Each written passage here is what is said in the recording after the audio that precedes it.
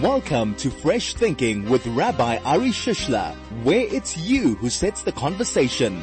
Join us for the next hour as we take a fresh look at how we think about spirituality.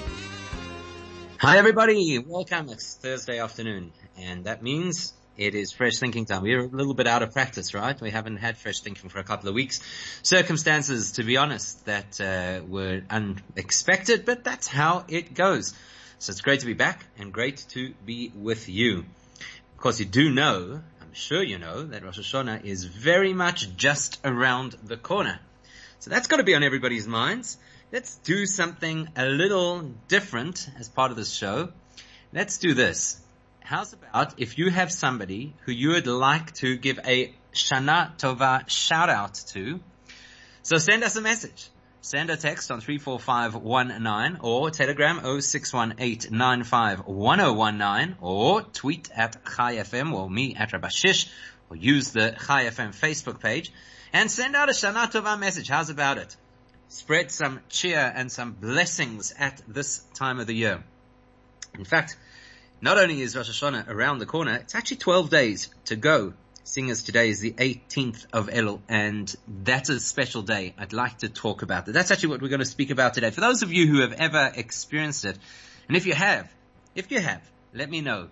If you've ever experienced what we call a farbrengen. You know what a farbrengen is? It's a very Chabad term. It's become much more mainstream in recent years, but a farbrengen is essentially where people get together without all of the formalities and without all of the protocols that very often get in the way of people's interactions, and you sing, you share thoughts, you what else do? You engage each other in a very personal way so that you kind of confront issues that people tend to shy away from, and you dig deep. The idea of a farbrengen is to dig deep. It's almost an experience to get in touch with your soul over a little bit of snack and a l'chaim or two. It's usually a very joyous experience. Now, the special dates on the calendar, on the Hasidic calendar, which are more inclined to farbrengen, better designed for farbrengen. In other words, there's a good reason to have a farbrengen because something special has happened. If something special has happened, that means that we have an opportunity to turn the occasion into an opportunity for growth, for spirituality, for connection, for whatever, blessing, even just simply blessing each other. So there's certain days on the calendar that kind of stand out more as days to farbreng. That's the verb. To farbreng, to engage each other in a very personal way, looking for something that is not just meaningful, but hopefully life-altering. Today being the 18th of Elul, well, that's what we should be doing. We should be enjoying a farbrengen together. So a little different style, perhaps, to what we normally do. I'll explain, obviously, what the significance of this date is. And that will launch us into our virtual farbrengen experience that we can have over here. So if you're familiar, and if you've done the farbrengen experience, you've done the farbrengen circuit in your life, well, then, if that's the case, raise a virtual l'chaim, because farbrengens are always punctuated with a lot of l'chaim, wishing people blessings. L'chaim v'livrocha, wishing a person a blessing. So here's an opportunity. Raise a virtual glass and send a virtual l'chaim to 34519 with a brocha, with a blessing for somebody. Somebody perhaps who has had a rough year, somebody who's lost a person, God forbid, due to the pandemic, somebody who's going through financial distress, somebody who's not well, or just somebody who could do with a little bit of brocha in their life. Yeah, as we go towards Rosh Hashanah, as we gear up for the new year, and we really, really want God to bless us, well, as we very well know, God treats us in the way that we treat others. So if we extend and shower others with blessings, that's the best way to open ourselves up to receive blessings. It's a very interesting principle in spirituality, that people who hold on to things because they're afraid that they may lose them usually land up with less than those who are willing to share and create flow. When we share blessings, we create flow.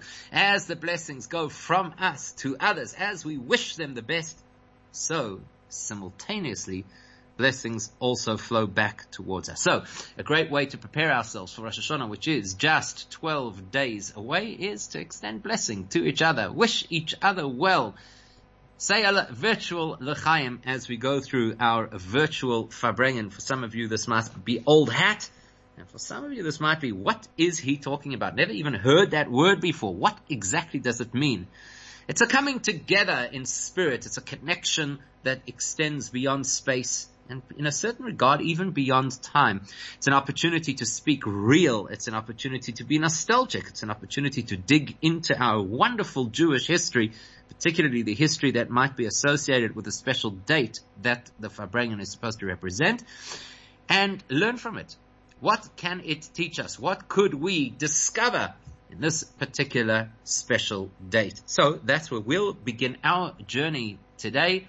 I'll start off. L'chaim to everybody who is listening. I want to wish you that, please God, this year should be a year filled with blessing.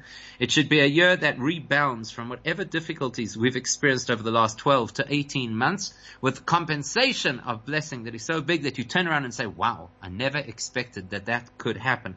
Never expected it could be that good. And that we should be able to enjoy it with a sense of tranquility, with a sense of peace of mind, and of course, in good health. So what is today that makes it so special, that put me onto this discussion, onto this trajectory of, let's farbring? What is today? What happens today? The 18th of the month. Well, everybody knows. I don't have to tell you this. Everybody knows that 18 is a special number in Judaism, right? You know that. Why is 18 the special number in Judaism? Well, many of you will just simply look at what's hanging around your neck, which is often a golden chai.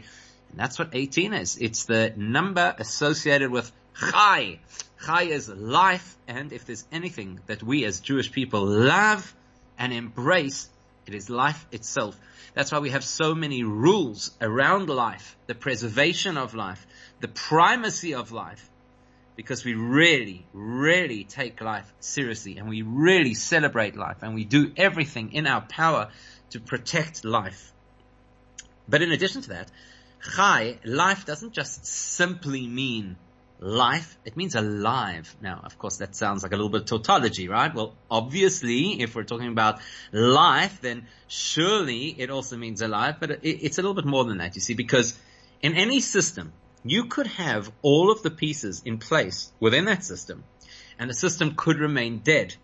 We know this all too well, for example, when there's load shedding. So everything is there. You've got all these wonderful appliances and gadgets, computers, the internet, whatever it is. And then there's no electricity and nothing is alive. Nothing works. Nothing functions. Literally, nothing is alive. That's what chai means. Chai means that you take what already exists and you make it alive. So today is the 18th day of the month of Elul, which in Hebrew we call Chai Elul. That means whatever the theme of this month is supposed to be about, and it's a very powerful month, and perhaps you are willing to share with everybody else. Maybe you'll tell us what is the theme, or what are the core themes of this month.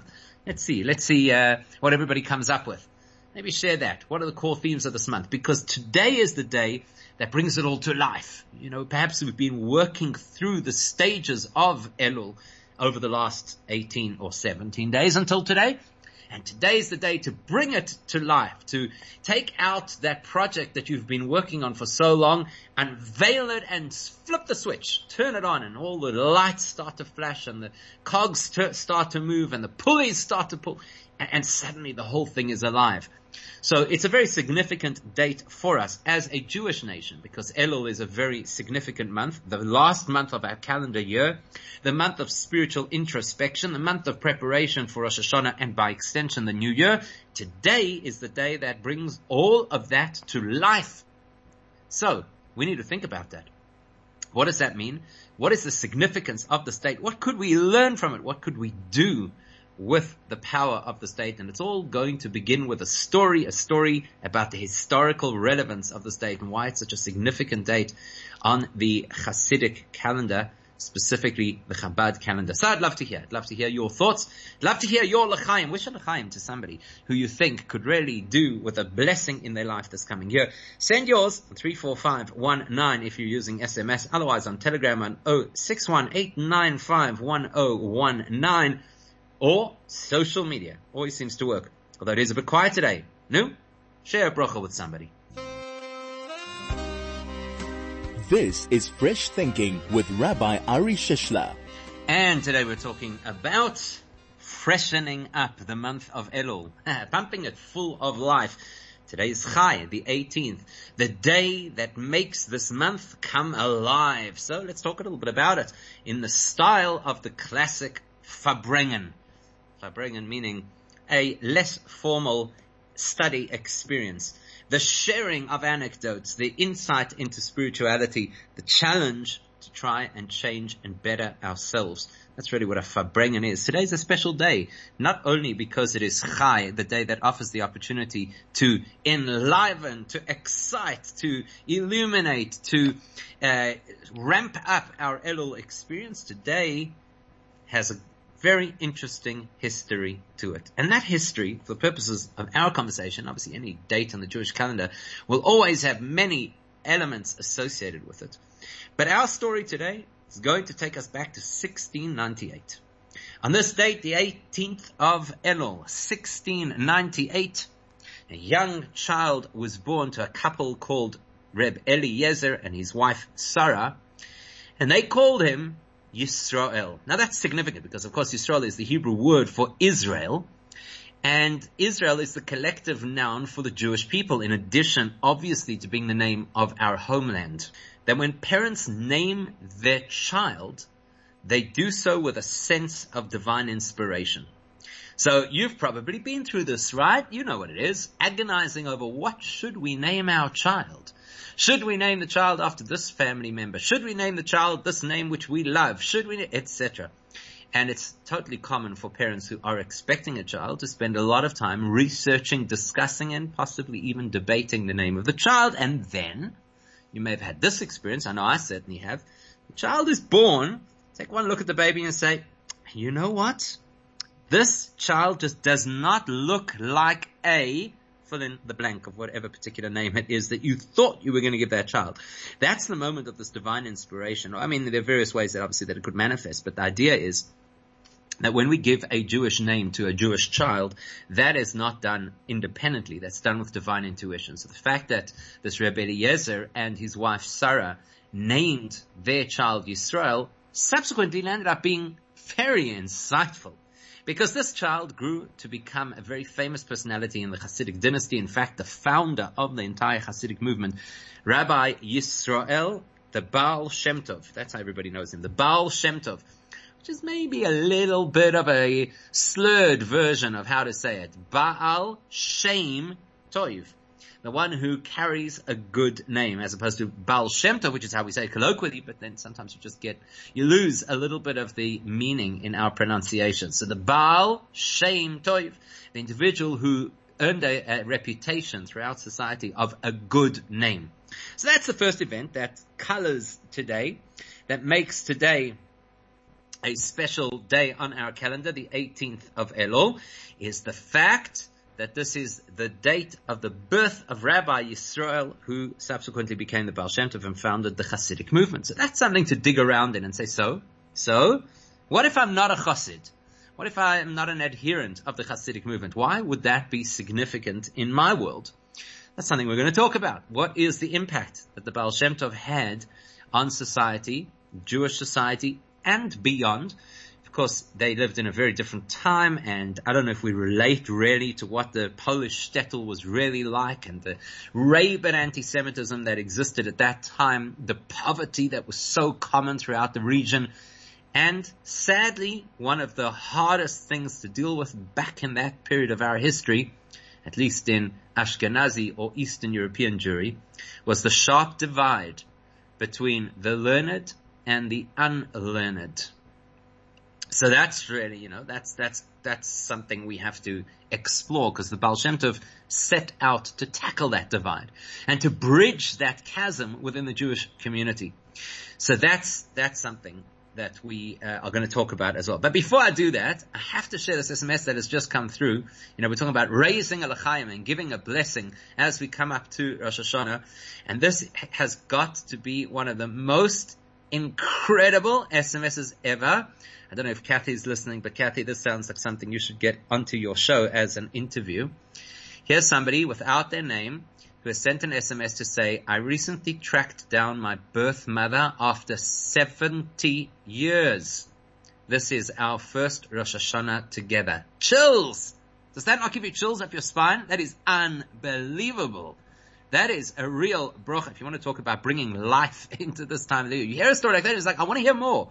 I want to know the story. How did this happen? This is amazing. This should be like on TV. That is unbelievable. How beautiful a story is that? Please share yours as well. It doesn't have to be a story. It could just be a wish. It could just be a good wish to somebody in your family, in the community, maybe even just to the community at large. Wow. Wow, wow. What an SMS. So we're talking about the 18th of Elul and what the significance is.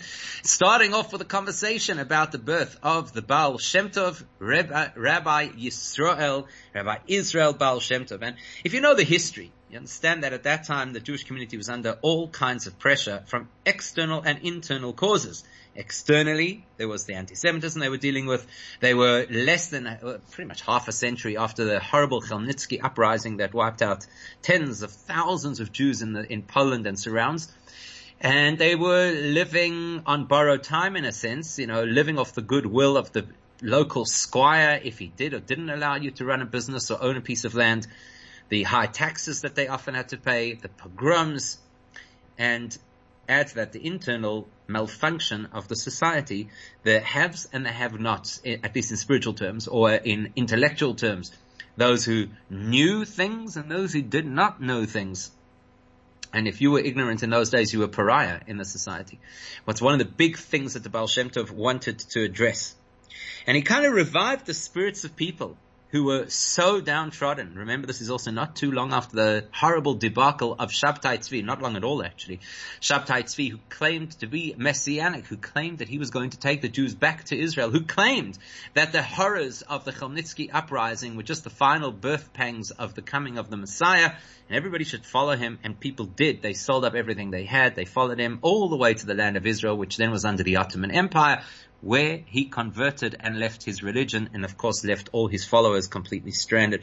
So it was a very depressed community that the Baal Shem Tov came to, much like a person who is lying unconscious and needs to somehow be aroused and awakened, which is why it's quite relevant that his name should be Israel. You see, when somebody faints, the first thing that you do is you call their name, because that's what's going to stimulate them. That's what's going to wake them up.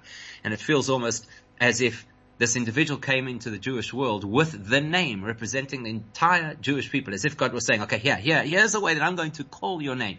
Here's a way that I'm going to help you to wake yourselves up. Here's a way that I'm going to help you to get, to rise out of this reverie.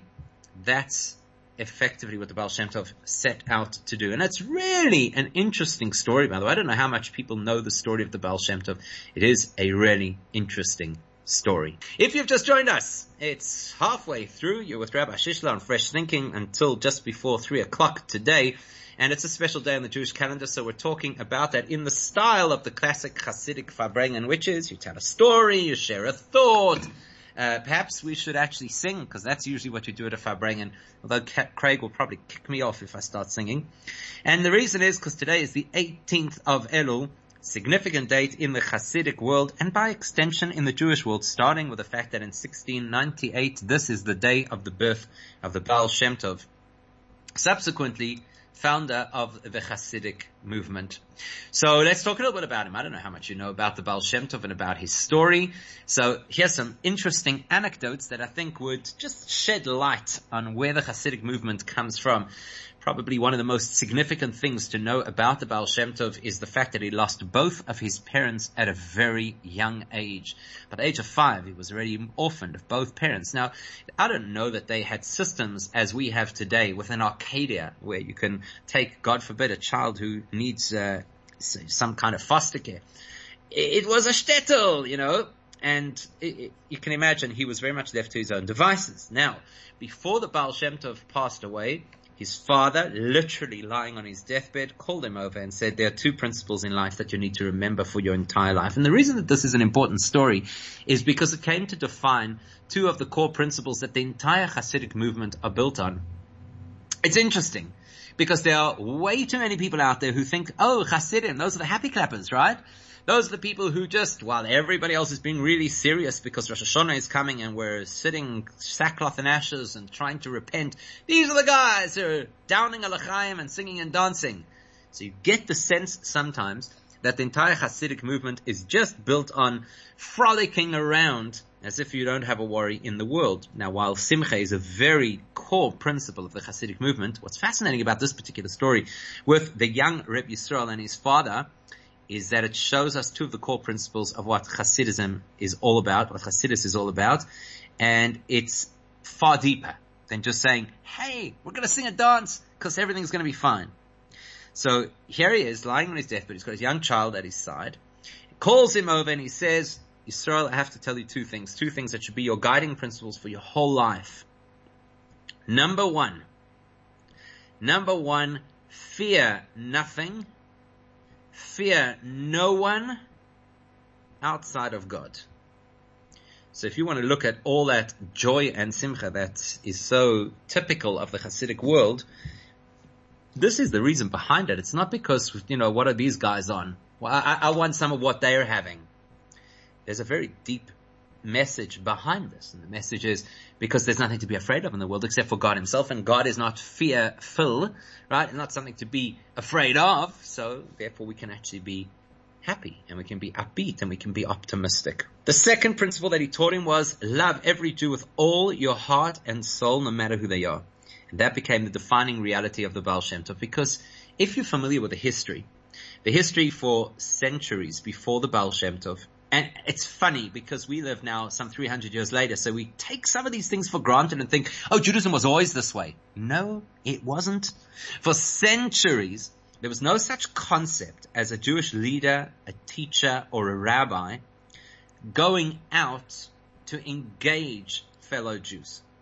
The attitude was very much, I'll establish my center of gravity, my yeshiva, my academy, my synagogue, my shul.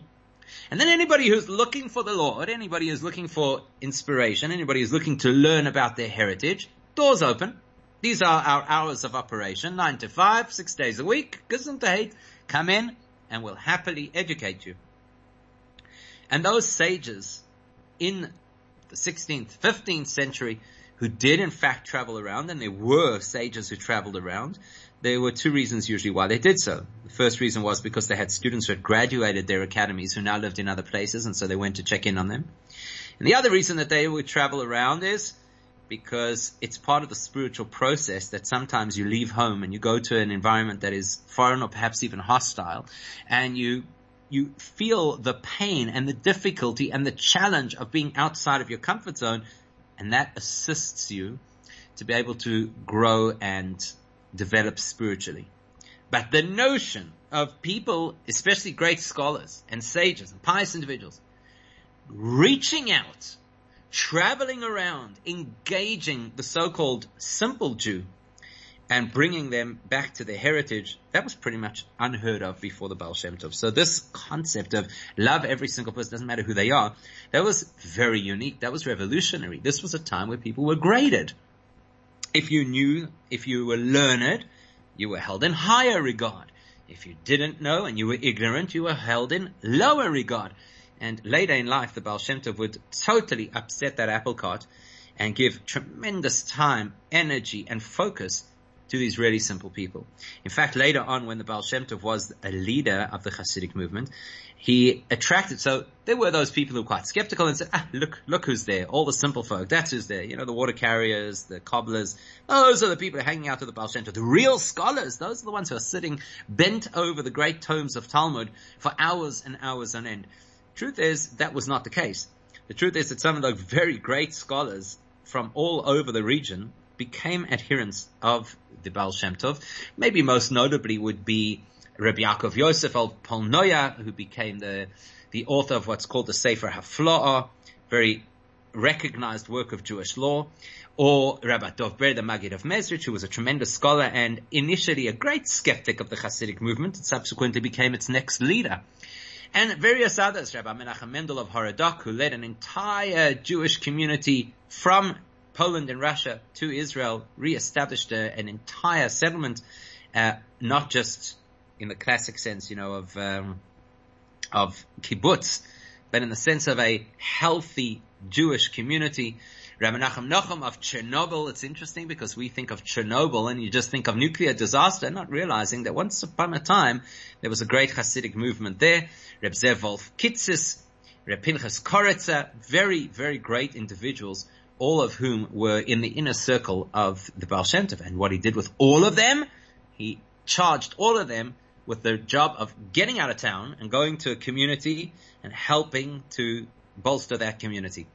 It's very interesting. When the Baal Shem Tov himself was a young person, probably in his teens, he took a job, and his job was to be a teacher's assistant in a preschool.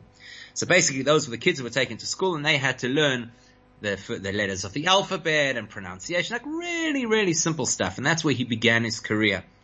So it fits the theme, right? The theme is you reach out, you touch everybody, doesn't matter who they are, doesn't matter how much they know, every person deserves your attention. That is one of the cornerstone principles of the Hasidic movement. If you've got a thought, if you would like to share an insight, a brocha to somebody ahead of Rosh Hashanah, go ahead, do that. We would love to share it here on air, 34519. Otherwise, by Telegram 0618-951019 or on social media. This is Fresh Thinking with Rabbi Ari Shishler. We're talking today about Chai Elul, which is today's date, the 18th of Elul.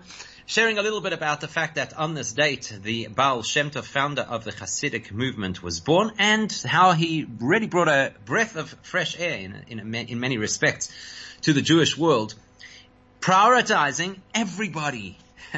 Rather than to say, we're going to have a hierarchy, we're going to have a caste system over here in the Jewish community. It became this embracing space for everybody.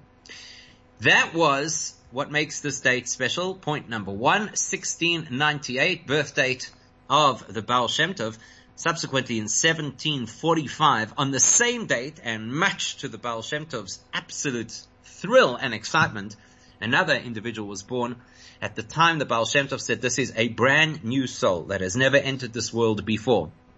The Baal Shem Tov gave him a tremendous amount of attention, at least to his family, in advance of his birth and shortly after his birth. And that was Rabbi Shneir Zalman, who we in the Hasidic world, in the Chabad world, call the Alter Rebbe, the founder of the Chabad movement. Now, there are so many stories about the Baal Shem Tov, there are so many stories about the Alter Rebbe. People often ask the question, so one second, what is the difference between Chabad and Chasidim? People often ask that question, and it's an interesting question because you can't really say there's a difference, considering that Chabad is part of the broader Hasidic movement. So it wouldn't really make any sense to say, what's the difference? Perhaps the correct way to say it would be, what is the nuance? Where does each one fit in?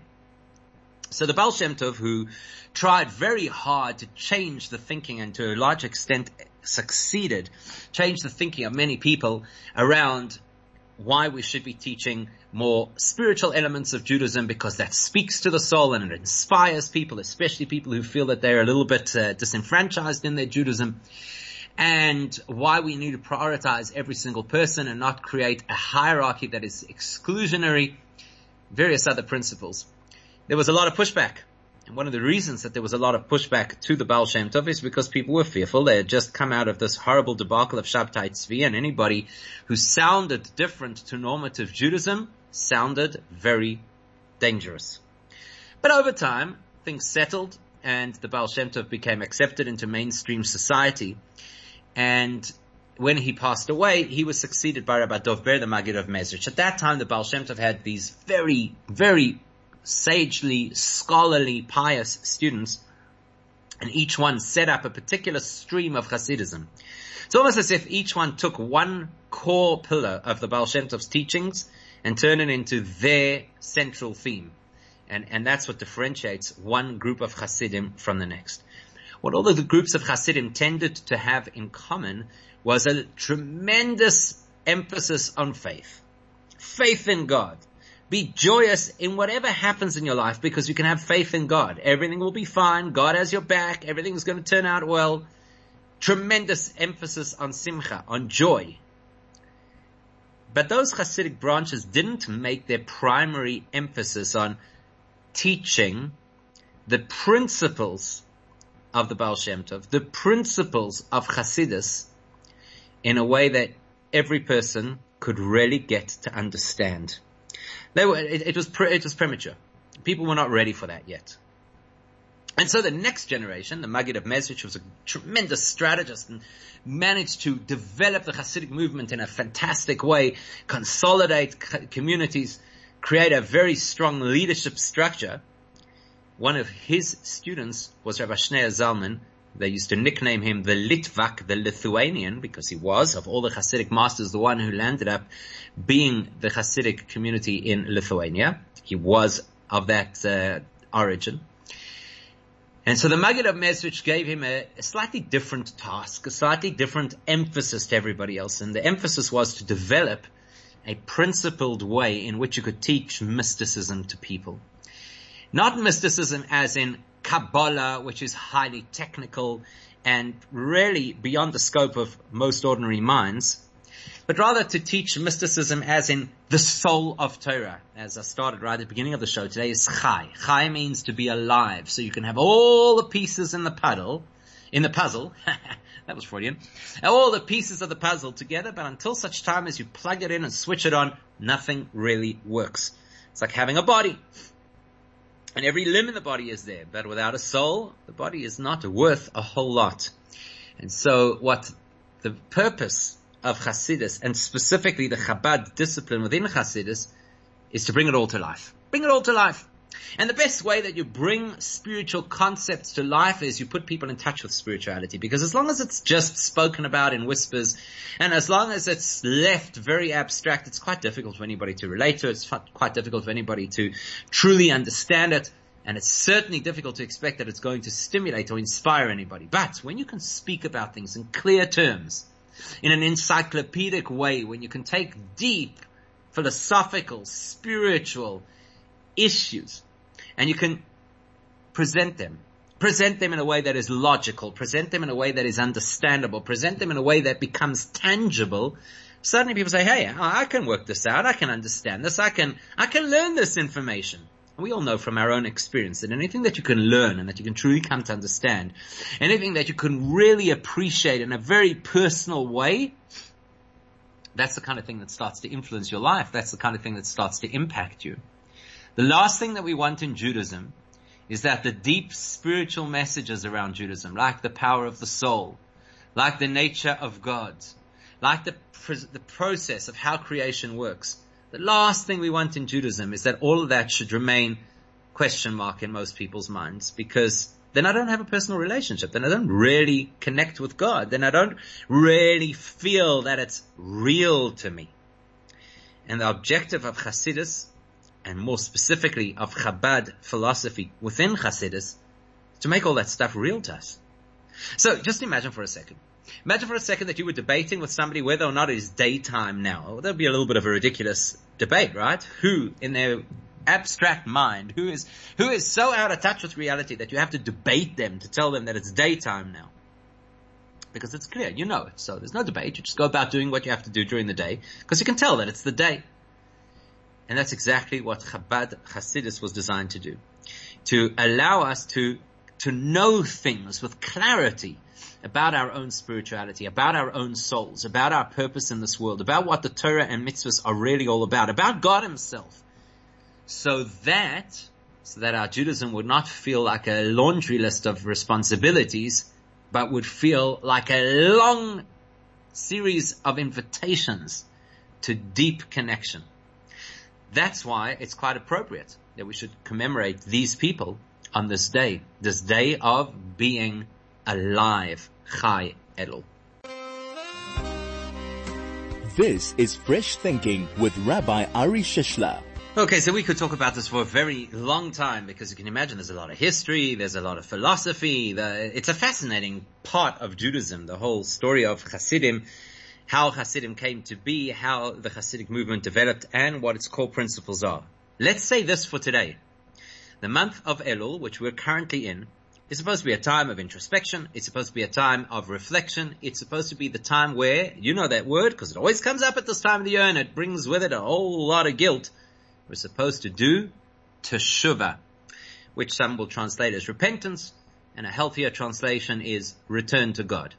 And we're preparing ourselves for Rosh Hashanah because unlike in some other cultures, for us the new year is an extremely serious time. It's a time where we know that things hang in the balance, where God is deciding exactly what's going to play out in the coming year, and we need to play our cards right in order to be aligned with the greatest blessings for the coming year. So it's a serious time. For many people, they look in the mirror, conceptually, at this time, doing this introspection and thinking, whoa, hang on a second. I don't think I'm where I need to be. I don't think I'm as connected as I should be. I think God might have something on me. He might be a little disappointed. I'm not sure if I'm going to line myself up with the blessings for the coming year. And then we get anxious. It becomes this horrible cocktail of anxiety and guilt, neither of which is really healthy for spiritual development. And Chai Elul comes along and says, no. Take that experience and make it come alive. Recognize this. I heard somebody put it very well, that there were two fellows walking down the street, and one turns to the other and says, I'm very nervous about Elul. It's the time we're coming up for Rosh Hashanah, and God is going to judge us, and you know what it's like. You stand in a court case, and you stand before the judge. Who knows how things are going to pan out? The other fellow, who was a chassid, he's quite nonchalant. In fact, he's quite happy, quite optimistic. The fellow says to him, how can you be so happy? He says, what do you mean? The judge is my Father. That's how you bring it alive. You make this whole experience, whether it be the experience of preparing for Rosh Hashanah, whether it be the experience of Rosh Hashanah, we make it alive by learning just a layer deeper and saying, hang on a second. It's not like there's some kind of bad blood between God and us and He's waiting to catch us out because we may have done something wrong. We're His children, and He's invested Himself in our soul, and He wants our success, and He wants our connection even more than we do. And that's what brings us to life. That's the greatness of this day. The day that marks the beginning of that particular insight, that particular philosophy within Torah coming to light. So, something to think about. Illuminate your life. Illuminate somebody else's life today. Spread blessings. Spread kindness. Share something uplifting with somebody else, especially if you know they're going through a difficult time. And be kind enough to yourself to say, I am alive. My soul is alive. So I've done some things I shouldn't have done. I'll get over it because my soul is alive. I want to wish you a wonderful Shabbos. Stay safe and stay sane.